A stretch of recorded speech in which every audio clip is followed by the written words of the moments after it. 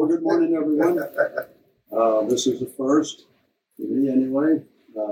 This is very interesting times we're living in. But as you know, last week, or the week before, we recently celebrated our 7th anniversary as a church. And every year at this time, we do a series of our culture, who we are as a church and what we believe. And so we're going to begin this week with our first in the series. We are people saved by grace. So first, let's pray. Heavenly Father, thank you this morning that we have your word. We can look and see what you say to us. In the name of Jesus, open our understanding and open our hearts and our minds. Our minds and hearts are open. We want to receive from you this morning in Jesus' holy name. Amen. So we want to look at the culture of who we are. Can you give me that bottle of water, please? Who we are, what we believe. We believe we are a people saved by grace. So as an introduction, I want to first of all look at the definition of a culture because it's relevant to the kingdom of heaven and the gospel. The most important question in life is, are you saved? Do you know Jesus as your Savior? Because in light of this coronavirus, if you should happen to pass away, guess what? You are going to be in the presence of God, whether you believe it or not. You're going to be there. So it helps to know that ahead of time, where are you going to stand with God? Jesus came to this earth to bring the kingdom of heaven here on earth so that you and I can have a relationship with the living God who loves us and cares about us. So beginning with a culture is defined as a verb. It's the cultivation of plants and animals, especially with a view to the improvement of the breed or stock. Now, it's very important about culture because, theoretically anyway, and hopefully, culture or civilization is improving as we go through history. Hopefully. It's pretty obvious that it's not always. It's also defined, culture is defined as the training, development, and refinement of the mind, the morals, and taste.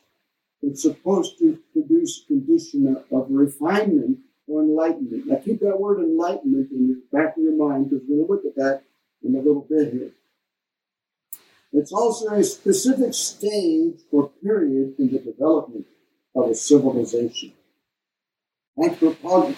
Anthropologically speaking, culture or a culture is the sum total of the attainments and learned behavior of any specific period, race, or people group regarded as expressing a traditional way of life subject to gradual but continuous modification by succeeding generations. In other words, I don't remember the Greek philosopher's name, but he's famous for just a few sayings. And one of his sayings, he lived in Ephesus. One of his famous sayings was, the only constant is change.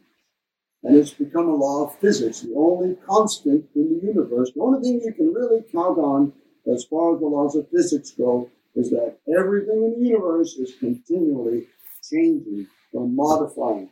Well, hopefully for culture, the culture or the people groups are continually modifying and changing for the better as succeeding generations. But we understand and we can see obviously that's not always the case. It's refinement. I was reading this morning, you know who George Whitefield was. He was a famous preacher in the 1700s. And there were two brothers at Cambridge that he was familiar with. And one brother got saved and went to be a missionary to the Indians in the colonies of America in Georgia. The other brother both came from wealthy families. The other brother was very, upstanding, moral man, very fine, refined gentleman. But this refined gentleman was not saved, and he graciously tried to disprove the gospel and everything, and eventually he got saved and totally turned around and devoted the rest of his life and wealth to spreading the gospel. Jesus came saying, "Behold and repent, the kingdom of heaven has come upon you. It has been brought near to you." It's right here. It's something you and I can experience. The funny thing, I read an article in the Wired magazine back in April of 2019. The author of an article, Virginia Heffernan, claims that Facebook is considered or referred to as a civilization, a culture. I find that amusing because, everyone's connected, and I guess there's certain protocols to how you do stuff on Facebook and all that. Be that as it may, I have a one-year devotional, one-year walk with God devotional by Chris Hagen. And the April 17th meeting, he says that we've been brought into a spiritual kingdom. And so we must learn of its culture. He said something very interesting to me. You cannot expect to prosper in another country or culture without learning something of its customs and speaking its language. The kingdom of heaven has a language and a culture. The interesting thing about the Enlightenment I wanted to bring out is that in the Middle Ages, or the Dark Ages, the Black Death, the plague ruled Europe, and it brought about devastation, and it was a horrible time in history of human life. But after the Dark Ages came the Renaissance, around the year 1350 to 1550, or 1400 to 1600 or so. Religion still had a major impact, a major influence on culture and life during the Renaissance. However, during the 1500s and after the Dark Ages, interest in pre-Christian Greek and Roman culture revived, and it launched the Renaissance. In the early part of the 1500s, in 1517, Martin Luther nailed his 95 Theses to the castle door at Wittenberg. He just wanted to try and change the culture. However, he was brought to trial, and on April 18, 1521, he gave his defense, saying that my conscience is captive to the Word of God, and that if you cannot convince me by Scripture that I'm wrong, I will follow Scripture. And as you know, he launched the Protestant revolution, if you will, and changed the culture of Europe. After the Renaissance came the Age of Reason, or the Age of the Enlightenment. And unfortunately, the Enlightenment gave us science, which is kind of wonderful, very good. Modern ethics, which isn't so very good. The arts, and liberal democracy. It also gave us the French Revolution, the Reign of Terror, where the guillotine was invented, the American Revolution, Napoleon, and humanism. So culture, by definition, is belief and behavior. What you believe will mold and shape and influence your behavior. In Esther chapter 4, verse 14, it says these words, "Yet who knows whether you have been brought into the kingdom for such a time as this?" We're living in interesting times, beloved. Who knows? After September 11, 2001, life has not been the same. Who knows? I don't know with any certainty if after this coronavirus pandemic is over, hopefully it will be over, if life will be back to normal again or if it changes everything. Something to keep in mind. So there's 3 points I want to make this morning. There is a kingdom. It has a king. And there is a way to become part of that kingdom. So let's begin with our scripture. Oops. Oh, can you hear me now? Wrong way. Okay. Hallelujah. Hebrews chapter 12, verse 28. Hopefully you have your Bibles with you. Very clearly, Amos the prophet in the Old Testament, speaking for the Lord, says in chapter 8, verse 11, Behold, the days are coming, says the Lord God, that I will send a famine on the land, not a famine of bread, nor a thirst for water, but of hearing the words of God. Really, beloved, memorize the scriptures, read it daily, put it in your heart, and let it become part of your life. There is a kingdom. Therefore, let us be grateful. In the King James, it says, let us have grace for receiving a kingdom that cannot be shaken. And thus let us offer to God acceptable worship with reverence and awe. The King James uses the word fear instead of awe. And it doesn't mean you're supposed to be afraid of God, but you're supposed to stand in awe of God. Glory to God. In Daniel chapter 2, verse 44, Daniel is brought before King Nebuchadnezzar, and he had had a dream that disturbed him greatly of a great statue. And Daniel describes this statue, and he tells him the statue is different materials because it's different kingdoms, and the last kingdom that will be on the earth is the feet. It's a mixture of ceramic, clay, and iron, and they don't really adhere to one another, and a great big rock comes and smashes it, grinds it to powder, it's gone. And he tells the king that God will set up a kingdom which shall never be destroyed. God will set up a kingdom, his kingdom, which will never be destroyed. In Isaiah chapter 9, verse 6 and 7, says, For unto us a child is born, unto us a son is given. And it says, The government shall be upon his shoulders, and of the increase of his government, of kingdom and peace, there shall be no end. Hallelujah. Thank God. The kingdom of God is a kingdom of peace. It's a kingdom of peace. It's been given to us. Jesus brought it here to the earth so that we could taste and see that the Lord is good. Hallelujah. There is a kingdom. Glory to God. Psalm 10, verse 16. This kingdom has a king, and the king is the Lord. He is king forever and ever, and the nations perish from his land. The main one I want to look at there, the main point is that the Lord is king forever and ever. You have your Bible with you, or if you're taking notes, Psalm 24, verse 7 through 8 says, Lift up your heads, O you gates, with an exclamation point, and be lifted up, you everlasting doors, and the King of glory shall come in. Verse 8 asks the question, who is this King of glory?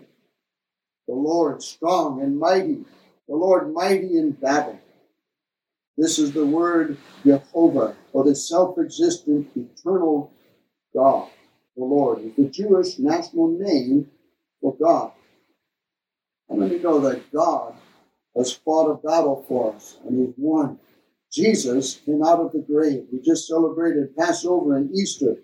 Jesus came out of the grave, the firstborn from the dead. Hallelujah. We have a hope of eternal life because of that. Psalm 44, verse 4 says, You are my king, O God. Command victories for Jacob. Psalm 47, verse 1 through 2 says, Oh, clap your hands, all you peoples. Shout to God. This has an exclamation point with a voice of triumph. When you've been to a football game or a any sporting event and your team scores and everyone goes wild. Ah! Or you've watched these MMA fighters and one guy, he wins and he runs around. He shouts with the voice of triumph and victory. God himself has given us victory over sin. Hallelujah. Verse 7 of Psalm 47. For God is the King of all the earth. Sing praises with understanding. Anybody ever had a song sung specifically to them? I know on Valentine's Day, Pastor Wayne sang a song to his wife. It was very beautiful. But no one's ever sung about me, but God wants us to sing about him. In Psalm 74, verse 12, a psalm of contemplation of Asaph, he says, For God is my King from of old, working salvation in the midst of the earth. Matthew chapter 2, verse 2, the Magi came from Persia, the east, and they asked, Where is he that is born King of the Jews? For they had seen the sign in the east, and they had heard of the prophecies of the Old Testament. Hallelujah. They knew. Matthew chapter 21, verse 5, quotes Zechariah chapter 9, verse 9. Jesus is the triumphant entry into Jerusalem. Behold your king, lowly and humble and riding on the colt of a donkey. 1 Timothy chapter 6, verse 15 says, He who's blessed, the blessed, and only sovereign, the King of kings and Lord of lords, talking about Jesus. In Revelation chapter 17, verse 14, it says that the Lamb who makes war against the enemy is the King of kings and the Lord of lords. And in Revelation chapter 19, verse 16, John sees him on a horse. He has on his robe and on his thigh a name written, all in capital letters, King of kings and Lord of lords. We don't really know in this country what a lord is. We elect our officials, and some are appointed, but we have no clue what a lord is. Someone who gets to tell everybody what to do. We like to think we're the lords of our own lives. No one tells me what to do. Well, your boss does. There is a kingdom. There is a king. It says in Romans chapter 14, verse 17 about this kingdom, that the kingdom of God is not a matter of eating and drinking, but of righteousness. And not our own righteousness, because Isaiah says all our righteousnesses are as filthy rags, but God's righteousness. Not a matter of eating or drinking, but it's a matter of righteousness and peace. We can have peace with God. You don't have to be afraid of God. You can be in awe of God, but you have to fear God. And joy in the Holy Ghost, or the Holy Spirit. I don't know about you, but I need some joy. There's times in my life where it's like, man, this is rough. I need some help. Sometimes I get depressed. I don't know about you, but sometimes I get depressed. I need joy. Hallelujah. Thank God for the Holy Spirit. Hallelujah. There is a king. There is a kingdom. So that brings us to, how do we enter? How do you get into this kingdom? Just join in? Is everyone saved? God loves everyone, but does everyone love God? Well, I remember I asked one guy, I said, well, how do you think you're going to get to heaven? Why would God let you in heaven?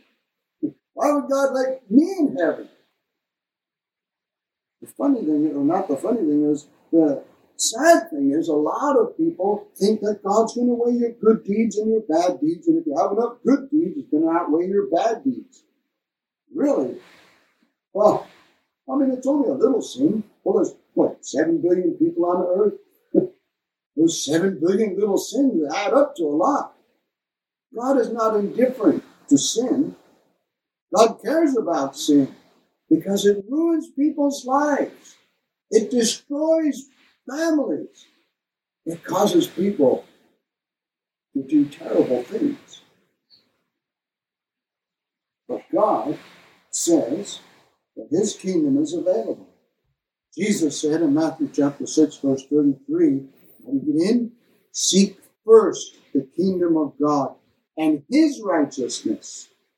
All these things will be added to you. In Mark chapter 10, verse 15, Jesus, he's sitting there with the disciples, and the stories were counted in Luke's gospel and Matthew's gospel. And some folks bring some little kids to Jesus and want Jesus to bless them, pray for them. And the disciples get all huffy and puffy. This does not have anything to do with the kingdom of God. These kids can't understand it. They're not smart enough to know anything about the kingdom of God. But if you know anything about the kingdom of God, 4-year-olds can understand it.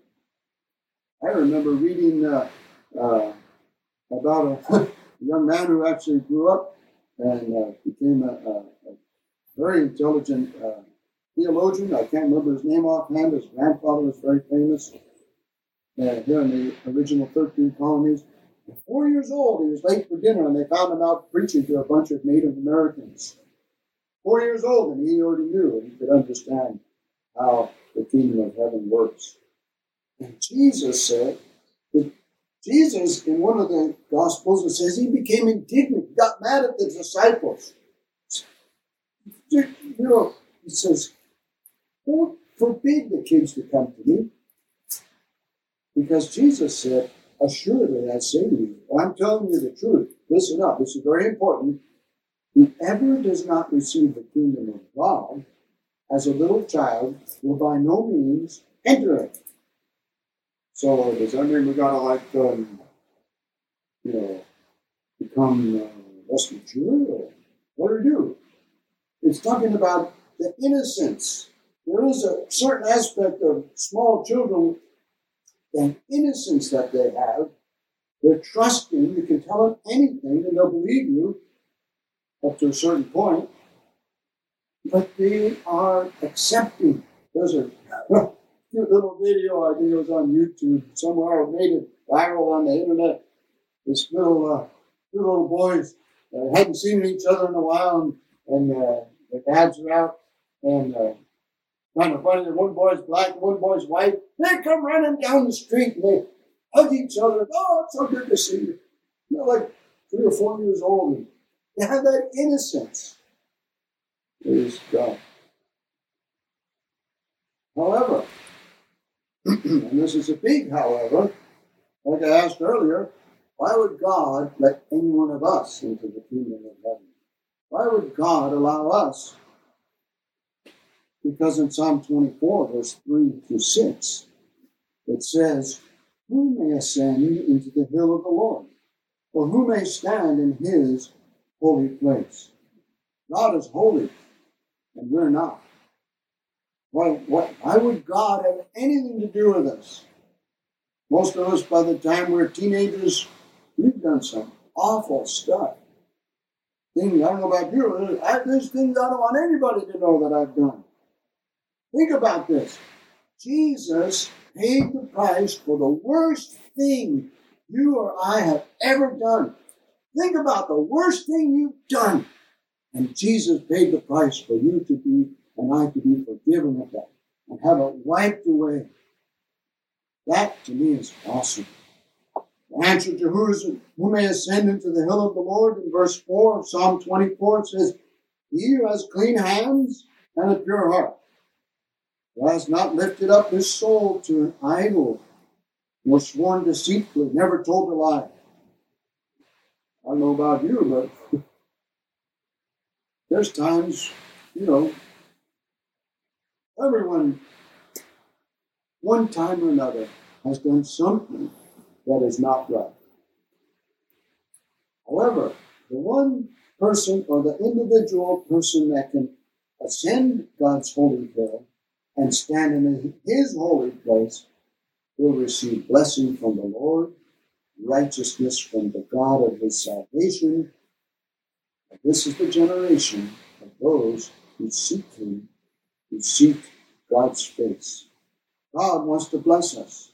In 2 Corinthians, Paul's second letter to the Corinthians, chapter 5, verse 21, it says these amazing words.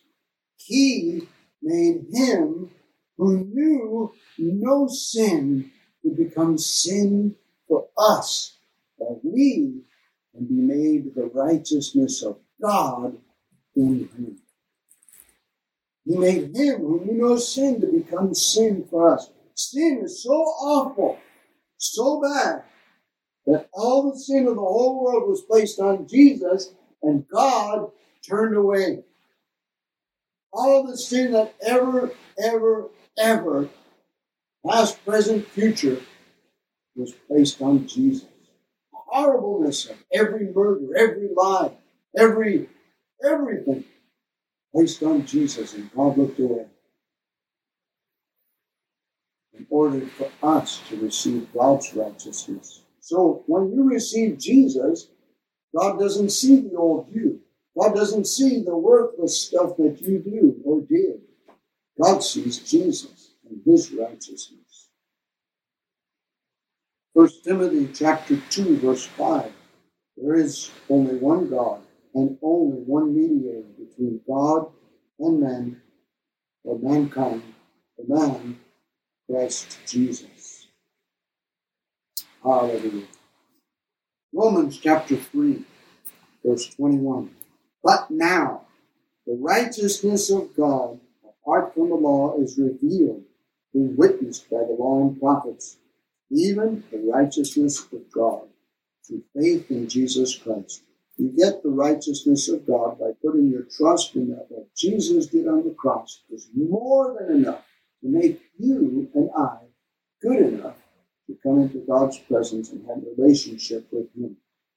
It all hinges on your believing it. For it says there's no difference in verse 23. All have sinned and fall short of the glory of God. So everyone's a sinner until you get saved. Verse 24, we are justified freely by his grace. Grace is getting what we don't deserve. It's also God's help. Mercy, hang on a second. Grace is getting what we don't deserve. Mercy is not getting what we do deserve. Grace and mercy. Paul writes some of his letters and introductions. He always says peace and grace. Peace, grace, and mercy in some of the letters. We're justified and made right with God freely. It's a gift through the redemption that is in Christ Jesus. Cannot find salvation anywhere else except in Jesus. Because, verse 25 of Romans chapter 3, God set him forth as a propitiation by his blood, through faith, to demonstrate his righteousness. Somebody had to pay. Because in his forbearance, God passed over the sins that were previously committed to demonstrate at the present time his righteousness, that he might be just and the justifier of whoever has faith in Jesus. Romans chapter 5, verses 8 and 9. God shows or demonstrates or proves his love for us in that while we were still sinners, Christ died for us. Therefore, we now have been justified by his blood. Much more shall we be saved by him from the wrath of God. God is not unjust to pour out his wrath. It's his prerogative. Vengeance is mine, saith God. But we have been saved from the wrath of God because the wrath of God that we deserve was put on Jesus on the cross. Read Isaiah chapter 53. Because it says there, in Isaiah chapter 53, that he, verse 11, he shall see the labor of his soul and be satisfied. There's a psalm that says that on the cross, the wrath of God was satisfied. That doesn't mean that God is not going to pour out his wrath on unbelievers. He will. Read Revelation. That's why we're studying it. Much more. Hallelujah. thing is that God wants to have a relationship with us, but sin's in the way of most people, those who aren't saved. God promises in Isaiah chapter 44, verse 22, that I have blotted out like a thick cloud your transgressions, and like a cloud your sins. And therefore, he says, return to me, for I have redeemed you. In chapter 45, verse 22, Jesus or God says, look to me and be saved, all you ends of the earth, for I am God, and there is no other. Glory to God. God wants to have a relationship with us. Isaiah chapter 64, verse 5. He has a revelation from God. You need to be saved. Everyone needs to be saved. Hallelujah. Now, grace, or being saved, is the Greek word sozo. It means the spiritual and eternal salvation granted immediately by God to those who believe on the Lord Jesus Christ. It literally means to be made whole. Salvation is the spiritual and eternal deliverance granted immediately by God to those who accept his conditions of repentance and faith in the Lord Jesus upon confession with your mouth of Jesus as Lord. It's the power of God to deliver from the bondage of sin and change your life. Hallelujah. Before I accepted Christ, I was a mess. I'm not perfect yet. There's still things I'm dealing with. God's still working in my life. But I do not do stuff I used to do because I'm saved, because I've been set free. In 1 Thessalonians chapter 5, verse 9 and 10, it says, God did not appoint us to wrath, but to obtain salvation through our Lord Jesus Christ. He died for us, that whether we wake or sleep, we should live together with him. And this grace, the Greek word for grace is charis, where we get the word charisma from. And it's the friendly disposition from which the kindly act proceeds. Graciousness, it means loving kindness, goodwill, generally bestowed by God. And there's a stress on the freeness and universality of it, its spontaneous character, and the pleasure or joy God designs for the recipient. But it's set in contrast with death. It's a free gift, God's grace, God's salvation. Let me read that definition again from Vine's Expository Dictionary. There is a stress or emphasis on the freeness and universality. It's available to everyone. Its spontaneous character. You can get saved in an instant of time, in a moment. God will reveal himself to you if you ask him. And God has designed pleasure or joy for us when we receive it. It's getting what we don't deserve. Hallelujah. How do you get saved?